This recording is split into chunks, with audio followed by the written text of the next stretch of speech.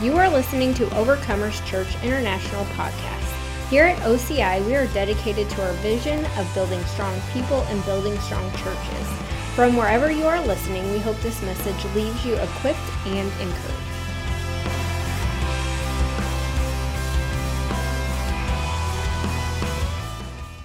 Some things that I've been really looking forward to getting into with you all, just about some vision and the mission of the church and things like that. And in the next couple of weeks, you're going to start to see some signage and different things go on that you'll be able to clearly identify all of these things that I'm getting ready to talk about. So you can take good notes. That's great. I always encourage that. But then you're also going to have things that are going to be put up on the walls, and we're going to do some different things that'll make it really, really clear. The Bible says in Habakkuk, it says to write the vision down, make it plain, so that he who sees it may run with it. So I got a hold of this a few years ago. We got a hold of this a few years ago about making it very, very plain what we are after. And so I'm going to do that tonight, and actually over the next 6 weeks. So tonight and the following 5 weeks, I'm going to make it abundantly clear to you the direction that we are going, and it's going to be really awesome. It's going to be a blessing. You guys will be super blessed by it, and you'll be able to very clearly identify what it is that the Lord's doing in me and the direction that he's taken the church, and it's going to be super awesome. And so basically, we have a vision, we have a mission, and then we have core values.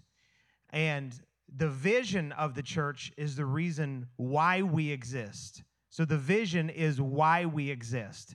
The mission is what we do while we exist. And then the core values are what determine the culture that we're operating in. And so when you go into any business, you go into any church, you go into any home, there is a culture that's there in the home and the business and the church. And the culture is really basically what you experience. And so I was sitting at a ministers' conference about, 4 or 5 years ago, something like that. And I heard this guy talk about how you can have culture by design or by default. And he said, pastors, he said, if you don't want to go to your own church, then you need to change.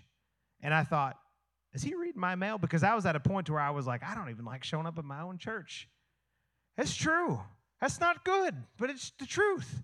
So I decided I want to change some things. So we started to become very intentional about what we were after and what the Lord was saying he was after and wanted us to pursue. And when we did that, things really began to change and begin to turn and to move in the right direction. And so we're excited because the Lord put that in our heart, so then things that would come afterward, we could run with those same type of things because it's just how we're wired. And God knew that we were going to be connected up, and whether you realize it or not, you're wired the exact same way. You're going to amen me by the end of the 6 weeks for sure. You're like, I don't want to be wired like you. Well, too bad. You're a part of me now. It's going to be awesome. Hallelujah. Amen. If you don't smile at me, I will just work harder to make you laugh. And the jokes will get cornier. They will be worse, and it will be more uncomfortable for everybody. I am a very interactive preacher. I love smiling. I love amening. I love laughing and all that. Anyways, whatever. So praise the Lord. This is going to be awesome. Amen. I love going on a journey with people. It's awesome to go with people and not just to go. You know, a lot of leaders, and I was one of these leaders at one point in my life, but a lot of leaders are going somewhere and nobody's following them. That's not really a leader. That's just a guy out for a walk. And I don't want to be a guy just out for a walk. I want to have people that are like, yes, sir, we're behind you. We're with you. We're supporting you. Amen. And so I believe that as we make things really clear, you guys are going to be able to do that. And I've said this, I think, every time that we ministered, and I want to say this before I really get into this. I want to say this. It's really, really imperative that you keep in mind something. It's impossible to grow without changing. If you are going to grow, you have to change. And human beings, we are creatures of habit, and we just will continue in the same patterns over and over and over. And I found myself, even in this past week, Liz and I talking about some things, and I kept going back to the same way of thinking in a particular thing. And it's like, there I am, being a human being again. But we have to find those things that we keep going back into the same patterns that are keeping us held. And there's a certain element of routine that's fine. That's it may be even God breathed. I mean, God's an orderly God, and we can do things in order. But the enemy will also work in the same thing and keep people in cycles. He's cyclical. I like that word. I like to find a place for it. He's cyclical, which means that he will keep people in cycles that bear no fruit, but because people are just so difficult to get them to change, they're just fine staying just right there. And I was there for a long time.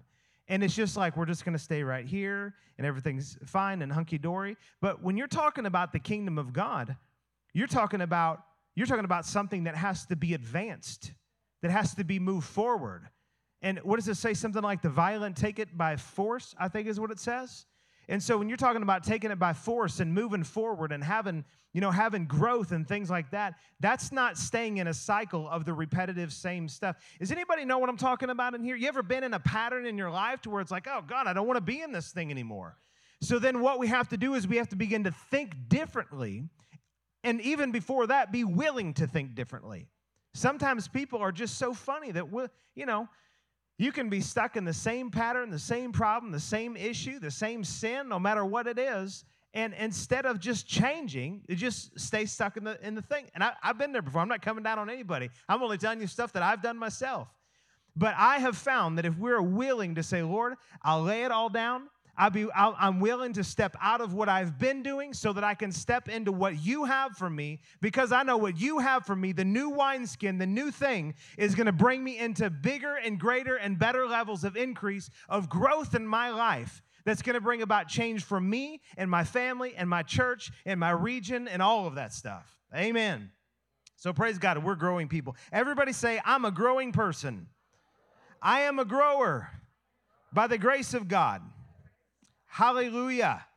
So our vision for the church, which again is why we exist, is to build strong people and to build strong churches. Now, I meant to throw these things up on the slides, and I just totally, completely forgot about it. Please forgive me. I'm going to do that next week. I'm going to have that available so you can just see it.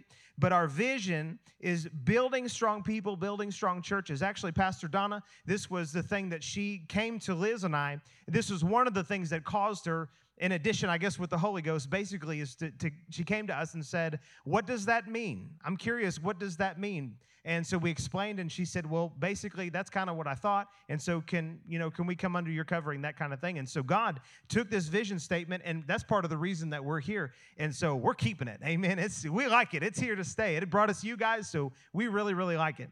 And but it's just something that God just lodged in me, that we are here to build strong people and to build strong churches. And it's in that order in particular, because I don't think it's ever right, or I don't think it's the healthiest thing to look at, to just go and look at building a church without building the people. Because you can throw up buildings, you can start programs, you can do all kinds of things and leave the people in the dust. How many of y'all know that the people are the church? We are the church. And I believe in the days to come, that's going to be even more of an important revelation, that the people are the church. Because what's going on in the world, it's messed up. And when you look at what's going on in other countries like Afghanistan and many other countries that have wild things going on, they don't even have a building. I ministered in Niger. Maybe I mentioned this, but I think I did mention this here. I forget. I minister so many places that I just forget what I said where. But anyways, all these pastors, they torched their churches and they burned some of their homes down, the Muslim people. And I was there, not when it happened, but there, a couple of years after, and was hearing the stories and stuff. But the churches still remain. Why? Because it wasn't about a building. It was about the people that were together there to serve the Lord and love on one another. So the definition of church truly is the called out ones that are called out from the world, called together in one name, under the name of Jesus, that stick together no matter what. That's what the church is about. So building strong people comes first, and then building strong churches, which could speak a little bit more to the organizational side or to more local assemblies that God would have us influence. And so praise God, it's awesome. And so, the fruit of what we've seen in ministry has been transformed lives. And I was just asking the Lord, and I know I've mentioned this a little bit, but I was asking the Lord, a few weeks ago about just like, Lord, what are we doing? What is our ministry? And what does it look like? And what's the fruit of it? Because, when you go for a long time in ministry, and you want to see certain things. And sometimes you see some of those things, but then sometimes you don't see the things that you're really after. I know Pastor Donna knows exactly what I'm talking about. Like you start ministry, and it's like I want to see this and this and this and these kind of things. And it's not that we should stop believing for those things, but sometimes ministry ends up looking different than what we thought it would, than we thought it was going to look like. And it doesn't mean we stop believing for things. It doesn't mean we stop pressing forward to what's right and what's true and what God's word says. But sometimes you just have to step back and go, God, what does your grace, what does it really look like? What's the fruit in my life, in my ministry? And for us, we can say that we have seen lives completely transformed. And we've seen lives transformed of people that didn't think that they needed a life that was to be transformed. Which I like. That means God's getting the tough ones. Because some people don't think that their life needs to be transformed. I got news for you.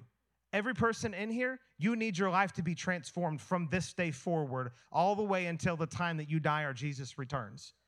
We're supposed to be in a mindset of transformation all of the time. And so for me, I've just gotten to the point to where I feel successful if I can get people to get in a place of growth to where their life becomes transformed in their relationship with the Lord day by day by day, and they stay in that pattern. That's someone who's become a disciple. That's someone who's become someone who's growing and learning and all of that kind of stuff.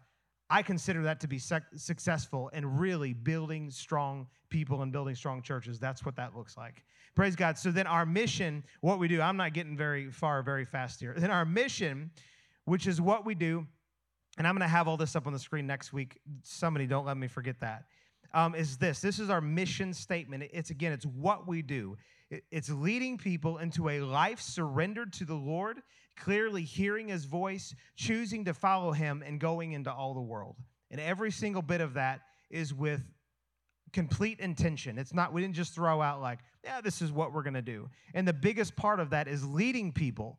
It's one thing to stand and to teach and to preach and say, you need to do this. It's another thing to actually lead people. And what we're supposed to do is raise up leaders, to raise up leaders, to raise up leaders, to raise up leaders, to lead your homes, to lead your life, to lead your wife, to lead your husband, to lead all of the people that need led in your life. That's what we're supposed to do, is raise up people to be able to lead and not just say a bunch of stuff and not actually walk it out themselves. But it's leading people into a life surrendered to the Lord, clearly hearing his voice, choosing to follow him, and going into all the world. So that's our mission statement. So I want to talk about core values. I'm going to give you the 6 core values, and I'm going to spend the rest of the time that we have talking about one in particular core value, and then the next 5 nights after this, we're going to talk about the other core values. And core values, this is extremely important. This is not actually what we believe. I mean, we do believe this, but it's not like, a lot of times people get core values and like what we believe statement confused. And we've got a whole bunch of things like what we believe. Like, for example, we believe the Word of God is final authority in all matters. Amen. We believe that God is identified in 3 persons, and we call it the Trinity, the Father, Son, and the Holy Spirit. We believe in the baptism of the Holy Spirit. We believe in the gifts of the Spirit. We believe all of that kind of stuff. We could go into all those things we believe, and those are extremely important. But in particular, that's not what I'm talking about here. What I'm talking about are values that we walk by that determine the culture that we have. So when somebody comes into our church, as we continue to grow in these things together, when somebody comes in here, these are the things that they are going to experience basically intentionally on our part, but it becomes organic. And so here are the 6 values, all right? It's love, faith, and I'm going to give declarations to all of these things as we go through each week. Love, faith, excellence, honor, hospitality, and unity. Love, faith, excellence, honor, hospitality, and unity. And again, these are things that become part of the culture. And so this is a little bit how this works.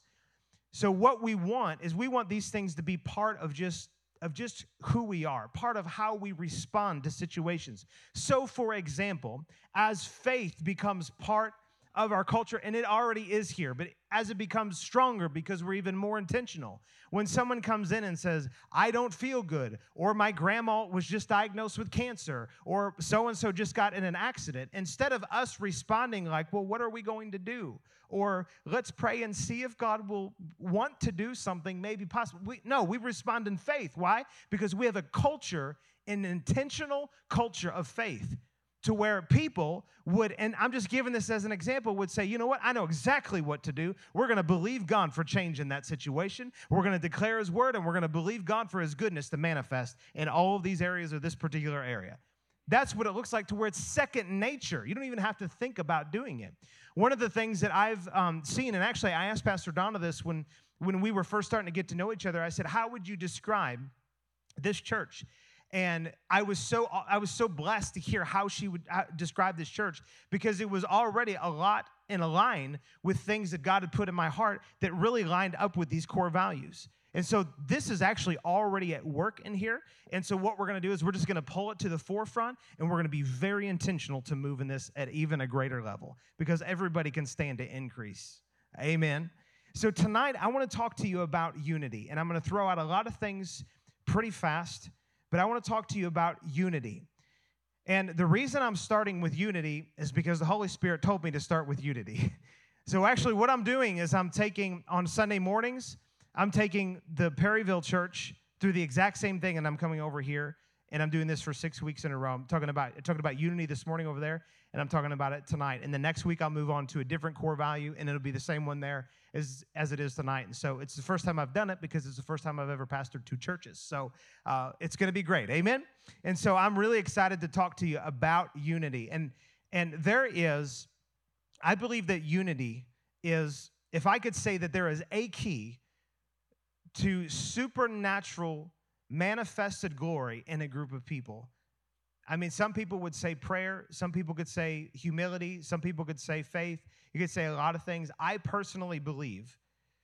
Some people could say honor, and to me that would probably be a close second. But I believe the number one key to supernatural manifested glory of God in our midst, and what will empower us to shake the region around us and to shake our state and our nation and all of that. I mean, I just believe big. If you're going to believe for, let's believe for our neighbors around here, well, let's just believe for the whole world. It sounds good to me. Let's just believe for the whole world. Amen. I got 4 amens. Let's just believe for the whole world. Praise God. Thank you. Whew. Making me work up here. But I believe that unity is, to me, probably the most important key, because if unity is not there, then it leaves room for the devil. And where the enemy comes in and works, there's an absence of the glory of God. And I think everybody can just basically understand that. But unity is something that doesn't come naturally. As a matter of fact, all of these core values we're going to talk about, none of them just come naturally. We have to actually persevere and be intentional about doing these things. This is why we lay these out, so we begin to work towards these. But in particular, unity is something that we will have to endeavor to keep. And the truth is that we already have a measure of unity that we're walking in, or that we have. Let's turn over to Ephesians chapter 4. We're going to start there in Ephesians chapter 4. I want to show you this here. This is a really great nugget here I'm going to give you about unity. In Ephesians chapter 4. Actually, I want you to hold your place in Ephesians chapter 4. I think I did this to you last week. And then I want you to go to Acts. So I'm going to get to just in a second talking about how it's something we have to pursue. But I want to show you this here in Acts. This is really, really good. Acts chapter 2. And in verse 1, we're all familiar with this. And I want you to see something, that there is a commanded blessing that is on unity. And when we really step into being unified, it will release, unlock, position us, posture us for greater levels of blessing, I believe, in our lives personally, but especially corporately as a church.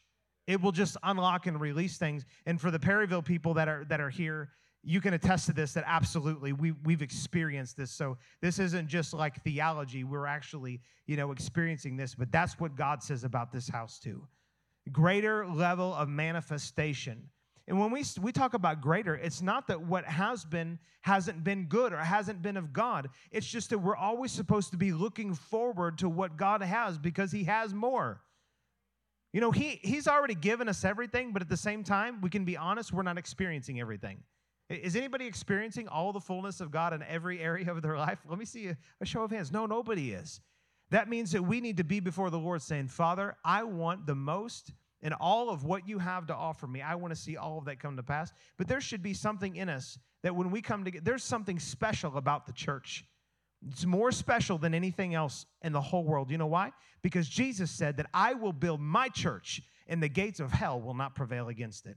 That promise is not given to any other group of people or any other institution on the face of the earth.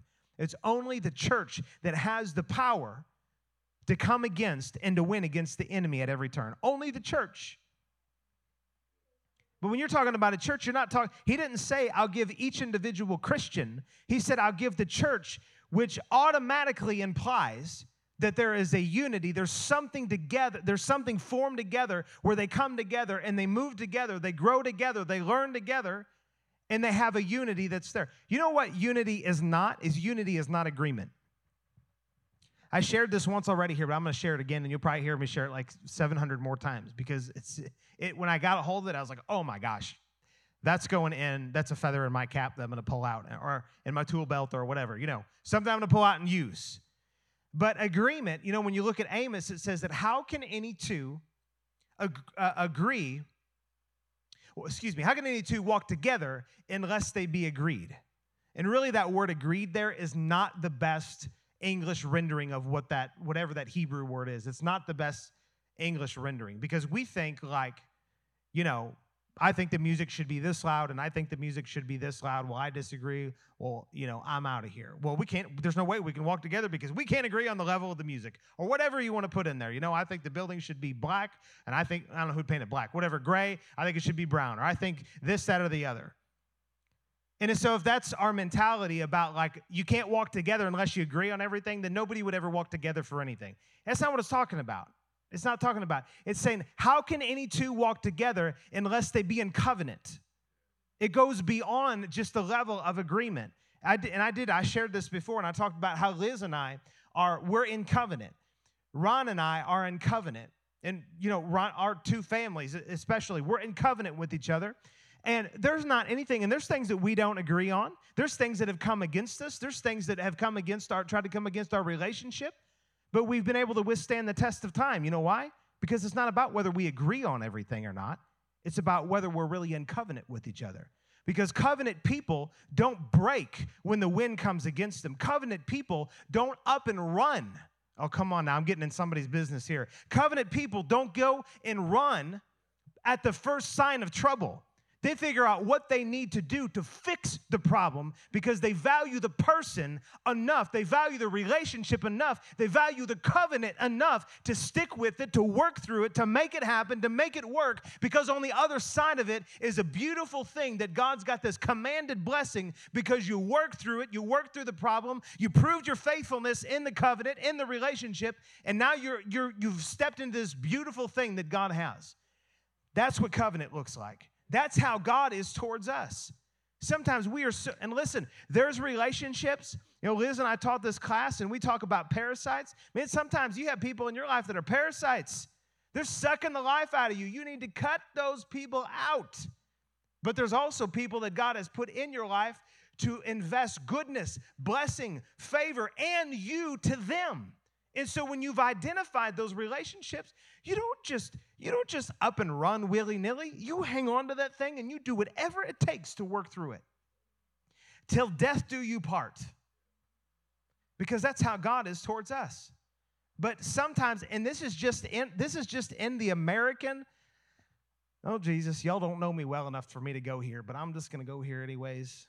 And for me to say that makes it a little bit lighter since I go there. And then you're like, oh, it's okay, just go there. And then I go there, and you're like, well, that was kind of rough, but it's okay.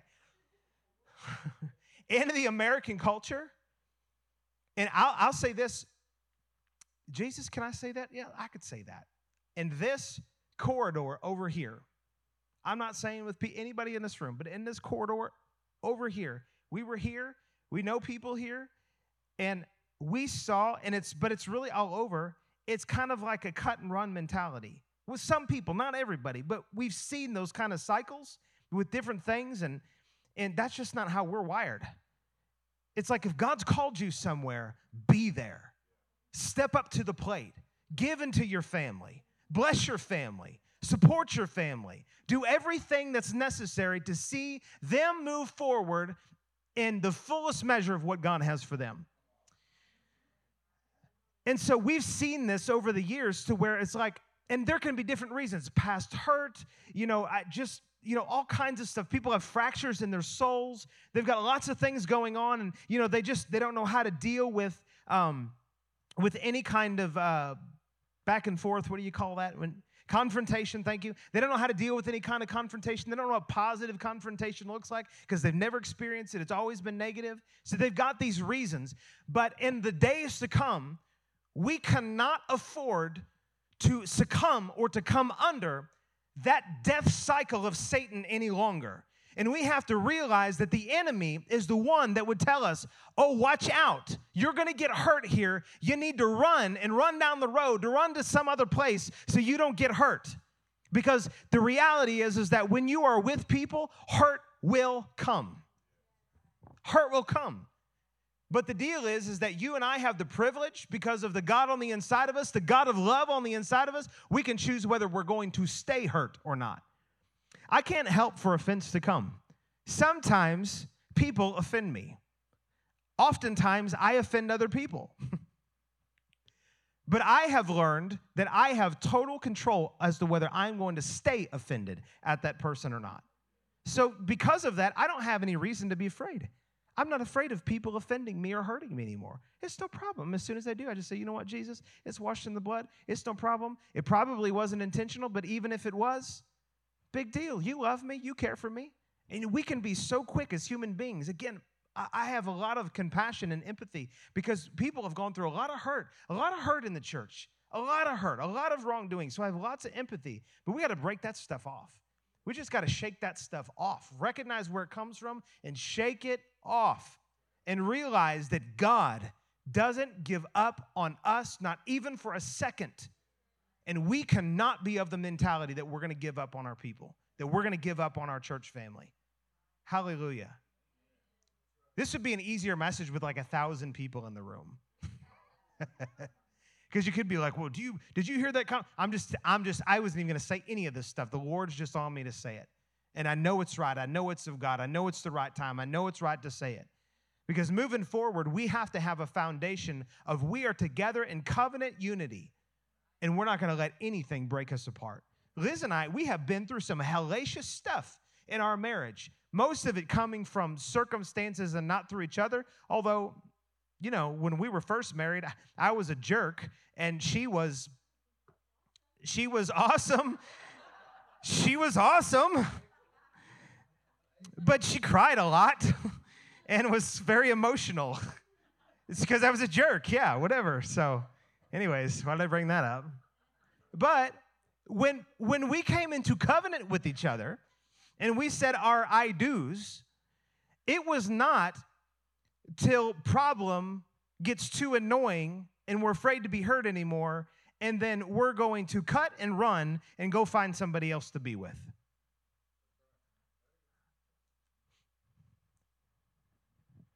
It's literally the way that the devil has wired people. It's like spiritual adultery in the church. Come in. Oh, I'm with you. We love, this is our church. We're here. We are here. We love you. This is both you. We've just been praying for you. One message that you don't like could be this message. I don't know. But I'm just kidding. But maybe one message that somebody doesn't like, or just one thing that they just doesn't go their way. And, mistakes happen and, whatever. And next thing you know, they cut and run. It's like, wait a second. Did your words not mean anything? Because when I say that I'm with somebody, my words are binding. God's words are binding. He says, I will never leave you and I will never forsake you. I mean, with that being said, we understand things happen, transition happen, stuff happen, people move, all that. There's grace for that, all right? I'm not talking about that. But I'm talking about this thing of like, this didn't work out and I'm out of here. That kind of stuff, that's not the culture of this church. That's not us. We're family. We're family. We're covenant people. We're covenant family. Hallelujah. Look here in Acts chapter 2 and verse 1.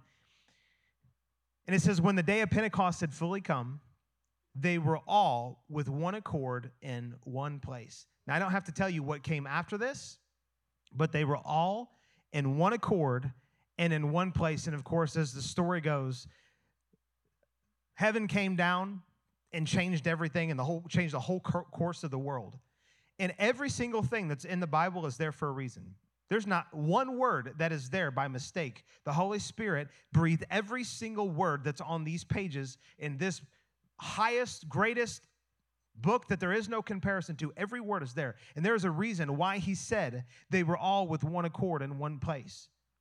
And if that wasn't important, it just would have said when the day of Pentecost had fully come, then they were all baptized in the Holy Spirit and so on and so forth. But it says they were all in one accord. That meant that they were all unified together in one mind, in one thinking, with one understanding, pursuing one thing, which of course was the kingdom of God, which of course was the resurrection of Jesus, which of course was the gospel of Jesus Christ. That was the thing that they were after, and because of that, there was blessing on that unity. Flip over to Acts, the same chapter, and in verse 40, let's look at verse 40, and it says, and with many other words, he testified and exhorted them, saying, be saved from this perverse generation. Then those who gladly received his word were baptized, and that day about 3,000 souls were added to them. And they continued steadfastly in the apostles' doctrine and fellowship and the breaking of bread and in prayers. I want you to notice what it says. It says, and they continued steadfastly. They implies together. The whole of them, all of them, together, they continued steadfastly. Then fear came upon every soul. And this is talking about reverential fear, not like, oh my God, I'm afraid. This is reverential fear. And I'm going to tell you something now. There needs to come a level of reverential fear in the body of Christ for the Lord. It needs to return. Not a fear of God's going to strike me down because of something that I did wrong, but an awe and a wonder of who he really is. Sometimes people are too cavalier in the presence of God. It says, then fear came upon every soul, and many wonders and signs were done through the apostles. Now all who believed were together and had all things in common, and sold their possessions and goods and divided them among all as anyone had need.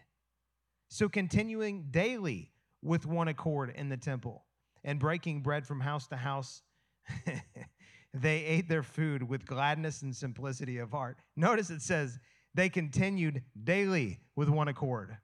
A lot of times people can be in a church and they continue Sundayly for 2 hours or however long you're at church. You put on the church face, and the rest of the time it's like, and I know that nobody's experienced this in here. I know it's only me, so I'm just telling you my horror story, that I've been around people that actually backbite and talk and things like that. I know that's never happened to anybody in here. So I'm just, come on now, we've all experienced this before, right?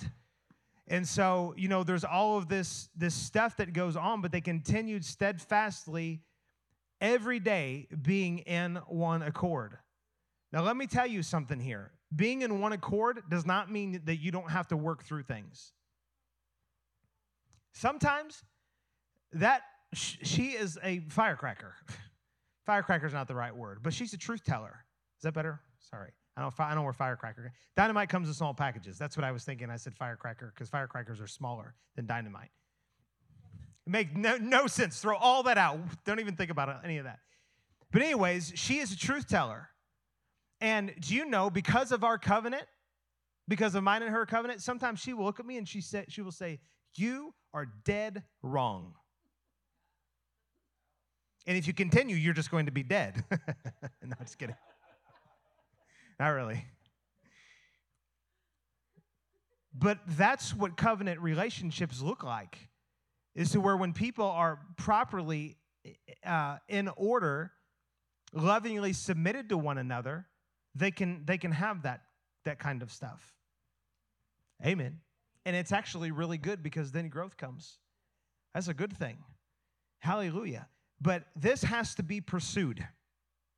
This is something that must be pursued. Let's go back to Ephesians chapter 4. Ephesians chapter 4, and let me show you this. Is really, really good. It's something that must be pursued, but it's also something, really the pursuit is keeping what we already have. We just have to recognize what we do have. And in verse 1 of Ephesians 4, it says, I therefore, the prisoner of the Lord, beseech you. So this is a strong imploring. So this would be like, if I was writing a letter to you, I wouldn't say beseech, I would say, church, with everything I have in you, I'm asking you to listen to me and to do what it is that I'm telling you to do. That's the language he's saying here. He says, I beseech you to walk worthy of the calling with which you were called, with all lowliness and gentleness, with long-suffering, bearing with one another in love, endeavoring to keep, everybody say keep the unity of the Spirit in the bond of peace. Now, it's impossible to keep something that you don't already have. If you jump down, and we're going to come right back to this, but if you jump down to verse 13, it says, till we all come to the unity of the faith. There is a unity of the Spirit, and there is a unity of the faith. Here's the difference. A unity of the faith has to do with everything that we believe doctrinally. The unity of the Spirit is something that we come into when we step into relationship with Christ. It's when we step into saying, Jesus, I make you Lord, and we become a part of the church. We are now born again, baptized, and become a part and are one with the rest of the church. That's the unity of the Spirit. Do we agree on everything at that point? No, we don't agree on everything at that point. And in fact, I don't think we really ever come to the unity of the faith fully, but it's something that we work towards. And the longer you are with people, the better you and the closer you actually become into alignment with the things that you believe. But the unity of the Spirit is not about what you believe. Other than putting faith in Christ, it's not about all of the doctrinal things. There have been more churches split over doctrinal things when God was trying to do an incredible work. People will be called by God, but then they'll hear something. And listen, there's stuff that's really heinous. There's some really messed up doctrine out there. And you got to run from that stuff. And your source is not me, it's the Word of God. You got to get into the Word and you have to see what the Word says for yourself. I will never tell you that I'm your source. I would never want that kind of responsibility. The Word of God is your source. Amen. So there's a lot of stuff that you have to watch out for, but it's not about believing every little thing together, but it's about having a general, you're in Christ, I'm in Christ, you've been baptized, I've been baptized, we both were in need, we both came in, got saved, and here we are together. Let's do this thing together. Let's endeavor, let's work to keep the unity. Because it says endeavoring to keep the unity of the Spirit in the bond of peace. There is one body and one Spirit, just as you were called in one hope of your calling, one Lord, one faith, one baptism, one God and Father of all, who is above all and through all and in you all. You know, if you just keep a mentality of like, you know what? The people around me, they really need to grow. They really need to change, but so do I. I need to grow. I need to change. I need to have the life of Christ manifested in me in greater measure. So I'm going to have mercy on myself, but I'm also going to have mercy on them. I'm going to have mercy on them to grow and to change and all of their faults, because I value the relationship and the unity that I have with them more than whether I or they are right or wrong. That actually is secondary at best. What's most important is that we are in unity. Hallelujah. Let me show you two more verses, and then we're going to take communion together tonight in a very special way. I want to show you two more verses. And Kingston, I want you to come up and just pick on the guitar if you want to go ahead and just get ready and do that. Let's go to John chapter 17. John chapter 17. Y'all getting something out of this? Praise God. Man, I love talking about this. Listen to this verse. This is so powerful. John 17, and we're going to go to verse 20, and I'm going to read just a few verses here. John 17 and verse 20, and it says, I do not pray for these alone, but also for those who will believe in me through their word, that they all may be one. So this is talking about the people that will believe, so the people that will become believers and ultimately disciples, that they all may be one. Who? The believers, the disciples. that they all may be one, as you, Father, and this is Jesus praying, as you, Father, are in me and I in you, that they also may be one in us, that the world may believe that you sent me. You know what this tells me? The level of our oneness will make a difference on the world believing in Jesus. If you don't think unity is important to God, read that about 5 times over or 500 times over, and you'll be convinced differently. But look into this next verse. It says, in the glory which you gave me, I have given them, that they may be one just as we are one. You know what's interesting about this prayer is he was praying something, and I believe that when we're praying to God, we're essentially saying, Lord, we need your intervention, we need your help, we need your encouragement, we need your strength. And I wouldn't pull that out from this, but to me, this is one prayer that Jesus prayed that we are actually responsible to fulfill. I wouldn't say it's outside of God's help. We need God's help in everything that we do. So it could just be God to help. But we're the ones who have to endeavor to determine that we are going to walk in covenant unity with our brothers and sisters in Christ. Jesus was praying that they, speaking of us, because he was talking about people that would believe, and we are in that group of people that now we did believe, but he was looking forward to us. He prayed that we would be one, just as he and the Father were one. What a prayer. What a thing to say. The decision's ours. We're the ones that have to make that decision to say, you know what? I'm going to give up my right to be right. I'm going to lay down all the hurts. I'm going to lay down the offenses. I'm going to lay down any and everything, whatever could possibly be in the way. Nothing is higher or more important in terms of my relationship with my church folk, with my people, with my tribe. Nothing is more important than walking in unity with them. Because honestly, if we can just get over ourselves, I mean, let's be honest here. If we can just get over ourselves, the commanded blessing that's on the unity is better than if we were totally right. Think about this. If we were so right and we could get everybody around us to see their wrong and our right, our highest level of right could never even come close to compare to the glory of God that can be and will be manifested among us as we are in a high level of unity together. Let me show you one more verse here in 1 Corinthians chapter 11. 1 Corinthians chapter 11. And then we're going to receive communion, and we're going to, again, do it in a special way tonight. I did it this morning, and it was the first time I'd ever done it, and God just downloaded this to me in prayer about a week ago. And so we're going to do that here, but I want to read one more verse. This is 1 Corinthians chapter 11, and he's talking about communion here. And, you know, back in the day, and, you know, we've got like the wafer and the grape juice or whatever we're doing here exactly, you know, that's good, and I'm for that. I'm not against that at all. It's fine. But when you look at how they took communion back in the Bible, it was really more around a meal. And what they did is that their conversation was really just about Jesus. It was about him. It was about the kingdom. It was about the Father. It was about all of those things. And because that's what they were doing here at the Last Supper, right? It wasn't the last cracker and wine festival or whatever. It was the Last Supper. They were eating together. So all that aside, he took and he said, and he broke, and he said, every time you do this, do what?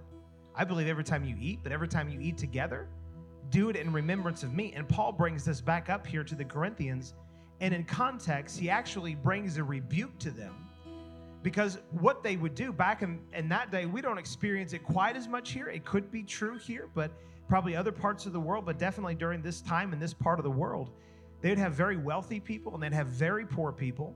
And because they were saved, they would come together and they would fellowship. They would have a meal. They continued steadfastly in the apostles' doctrine and breaking of bread and all of that stuff. So they would eat together. And what would happen is that the people that had all the food, they would come in and they would bring their food in and they would make sure their bellies got full. But the people that didn't have anything, they weren't concerned about them. And there's probably more behind all of that than what I understand, but you can read that and basically come to that understanding from this text right here. So he's writing to people saying the very essence of the reason why the body was broken and why the blood was shed, you have lost the meaning in the way that you're treating one another. You're treating other people who were washed in the same blood as you, you're treating them as lesser and not realizing that you were in the same dire need for His grace and His mercy just like they are. And I would go so far as to say, and even to me or to anybody, how dare us ever look lesser on anybody and treat anybody and operate in any kind of offense for any reason, for any time period, when Jesus has forgiven us of every single wrong thing that we have ever done towards Him. And so look at this here. He said in verse 23, I want to read this one verse. It says, "For I received from the Lord that which I also delivered to you, that the Lord Jesus on the same night in which He was betrayed took bread. And then He broke it, and of course they had communion together. On the same night He was betrayed." Do you know, if you read the Bible, He knew who Judas was, and he knew who Judas really was. Obviously, he knew Judas, and he was carrying the money and all that. But He knew who Judas really was. And you know that He also knew who Peter was? He knew that Judas was rotten to the core, and that's Kent's interpretation. And He also knew Peter had no backbone, and when it came down to it, really wouldn't stand up and say, "Yes, I know that man that everybody hates. I know him. He's my friend, and I love him." He knew that Peter had no backbone because He said, "You're going to deny me 3 times. And on that same night, that one of His closest companions, Peter, I would say his closest companion next to John, went and denied Him. Denied He even knew Him. My God. Imagine the closest person in your life. If you knew they were going to deny you. I mean, just imagine. Sometimes we have to step out of like just reading it and be like, oh God, what would that really be like? Your closest companion, or one of your closest, you knew that they were going to deny you, deny even knowing you. I don't know that person. For whatever reason, I don't know who they are. I don't want to have anything to do with them or whatever. And yet you would go so far as to symbolize breaking your body and shedding your blood for them because you loved them that much and you valued that covenant that much. And then you look at the other guy, Judas. He knew what he was going to do. And if you read in John chapter 13, He got down and He washed all of their feet. He washed all of their feet, knowing that Judas was getting ready to turn Him over for 30 pieces of silver or whatever it was. That's incredible. Here's my point, is that unity and offense cannot coincide. They literally cannot coincide. I have sat across, and we're going to go just a little bit longer because we worship just a little bit longer, and I want to give the kids a little bit longer and us a little bit longer. Is everybody okay with that? Good, because I'm going to do it whether you're okay with it or not anyways. I have sat across the counseling table, the whatever, with many of people coming back to this one thing right here. Will you drop the offense? And they won't call it offense. Well, I was hurt. I'm wounded. I have blah, blah, blah, blah, blah, blah, blah going on. Okay, you have offense in your heart. You have offense. You might be justified or think you're justified, but nobody's more justified than Jesus. Come on, nobody is more justified than Jesus, and He laid down His right to be offended for the sake of covenant, for the sake of unity with us. And I've sat across the table with many people like that who just refuse to bend and break. And I'm going to say something really, really, really strong here. And this is like week number 3, and this is really, really strong, but I'm just going to say it because I value this more than anything else in the world. we've had people walk out of our church losing thousands of dollars monthly, thousands, because I will not move from this principle. Anybody that makes a decision, and I'm not saying this for any reason other than I'm just making a statement that I believe is actually right scripturally. But I just come to this place that if anybody for any reason refuses to not walk in love and in unity, they just refuse to do it, I will bend over backwards to try to get you healed up, to try and get you to the place where you can walk in unity. But ultimately, even if it means thousands of dollars walking out the door, to my witness, we've seen that happen on more than one occasion, at least a couple of occasions. I just tell people, there's the door. You can take all of your nastiness outside. All of your nastiness can go outside because it does not belong in here. And you know what I found? The people that want to hang on to their bitterness get angry at that. And it's like, oh, there you are. But all of the rest of the people are like, thank you, Pastor. We're so tired of that. We don't want to deal with that stuff anymore. We want unity. Because basically, most every human being wants to be unified with other people. They just need to hear something like this that says, come on, let's do it, and let's move together, and let's not give into any kind of fleshly whatever stuff, and let's really genuinely love people and put them before us. Let's literally get the mind of Christ concerning our brothers and sisters in the Lord. Let's literally do it and push the devil out at every turn. And it's awesome when that happens. It is awesome. If God is changing your life through this ministry, join us in reaching others by partnering with us today. If you would like to give or would like more information on how we are making a difference, visit ociperryville.com.